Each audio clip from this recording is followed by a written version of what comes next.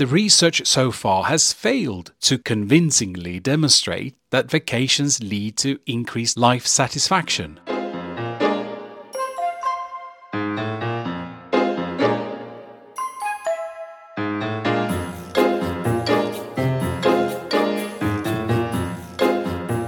Welcome back to another episode of Inside the Comfort Zone, the podcast that redefines personal and professional development, guiding you through change the easy way so that you can live your best life.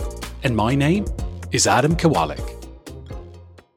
In the last episode, I talked about how going away on vacation wasn't as good of a strategy to fight stress and burnout as we'd like to think, and that instead, taking more time off has shown to be more beneficial, going on a so-called sabbatical. And here we are, in the season of vacation, and if you can't extend your current vacation plans to become a longer sabbatical, who can do that in such a short notice, then here's what you can keep in mind to make the best of your vacation time. Now, perhaps you go, Adam, you've gotten this all wrong. I'm really looking forward to my vacation. Great, I say, and so you should. And in fact, studies show the most enjoyable part of people's vacation is the weeks leading up to their vacation. How can that be? Well, because far too often going on a vacation means that a lot of tasks and responsibilities are building up and stress right along with it. There are long working hours to get everything done before you go off on your vacation. There's training and or delegating responsibilities to others, and you worry about the out-of-control inbox once you return, and other potential issues during or after the vacation. Simply put, pre-vacation time is often associated with stress. No wonder you come down with a cold or otherwise flu-like symptoms during the first few days of the vacation. Stress can do that. It can weaken the immune system and make you more susceptible to viruses. Since to some of us, the most enjoyable part of our vacation is the pre-vacation time, the weeks leading up to it, it's helpful to understand that our expectations can sometimes get the best of us and make us feel disappointed once the vacation comes around. Vacation often come with their share of anxiety and illness, which might help explain why we don't always feel a significant boost upon returning from a holiday. M. Joseph Sergi, a professor and management psychologist at Virginia Tech University who has extensively studied the impact of vacations on wellness, points out that the research so far has failed to convincingly demonstrate that vacations lead to increased life satisfaction. Because you had a compromised immune system, you got sick for a few days, not feeling up for anything other than to rest. Then during the vacation, you start feeling stressed out over the spending on restaurants, souvenirs, day trips, entry tickets, taxis and shopping. Since you're supposed to make the most out of your vacation, you're running on a tight schedule in order to cram as much sightseeing and experiences in as possible. And it's starting to take a toll on everyone in your traveling party. Professor Sergi goes on to explain, experiencing highs during a vacation, like the freedom from usual responsibilities, often gives way to lows afterwards. Apart from feeling down about the vacation being over, the stress of travel arrangements and the regret of overspending can contribute to these post-trip blues. Most vacations don't seem to offer a lasting increase in life satisfaction, but as what I was hinting at in the previous episode, also talking about vacation, really, it's not that vacations are a problem, it's that they have to end. How you spend your time during your vacation and how you spend your time after your vacation can make all the difference in how recharged and rejuvenated you feel coming back to everything. However, not all vacations are stress-inducing. Despite the stress leading up to a vacation, research indicates that vacationers generally feel healthier and happier during their time away. Additionally, studies have linked more vacation time with lower mortality rates, even after accounting for variables such as income. Not every vacation will live up to your expectations, but with a little planning, you can make the most of your time. Wellness writer Markham Heed shares several strategies that you can use to maximize your relaxation and happiness while away on your vacation. Number 1. Engage in regular exercise before the trip to reduce stress and boost your immune function. Number 2. Take charge of your plans and set realistic expectations for the vacation. Number 3. Seek personal fulfillment in the trip, such as visiting a dream destination from your bucket list. Number 4. Break free from digital habits and work routines during the vacation for a more refreshing experience. Number 5. Consider returning midweek, allowing a smooth transition back to work just a couple of days before the weekend. And finally, number 6. Organize your vacation photos and videos after returning to relive the best moments of your trip.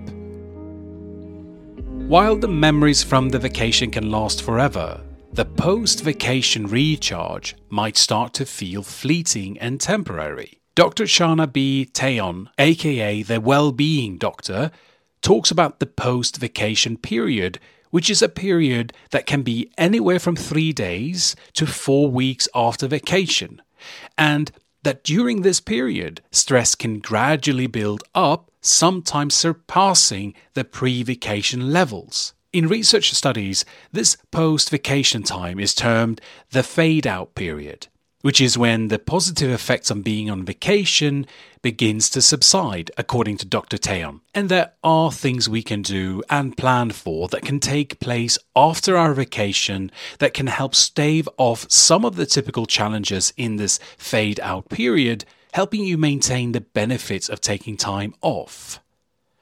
In the episode about why to-do lists don't always get things done and what you can do instead, I gave concrete tips on how to actually get things done, and one of the strategies that I mentioned is called time blocking or time boxing.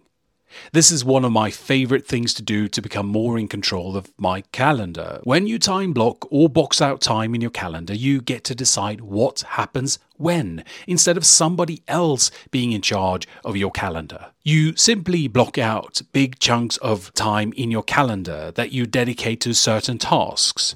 Because you block out time in advance, you're able to decide what to spend your time on versus going with the most urgent or loudest task, putting out fires. In the Greater Good magazine, Dr. Shana B. Tayon shares some time boxing tips relating to prolonging the benefits of your vacation. Her first tip is, calendars can get booked up quickly. So as soon as you make the decision to go on vacation, start calendar blocking. The second advice, block out 2 to 4 days following your return from vacation. This isn't to say you won't work, but it lets you control how you ease back into work.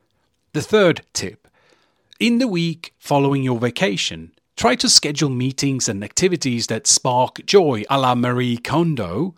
Try to curate your calendar with meetings and responsibilities that feel energizing while delaying those that do not. And her final tip, for the next 2 weeks after your vacation, block off 30 minutes to an hour every day for your lunch to ensure that you have a dedicated break during the day.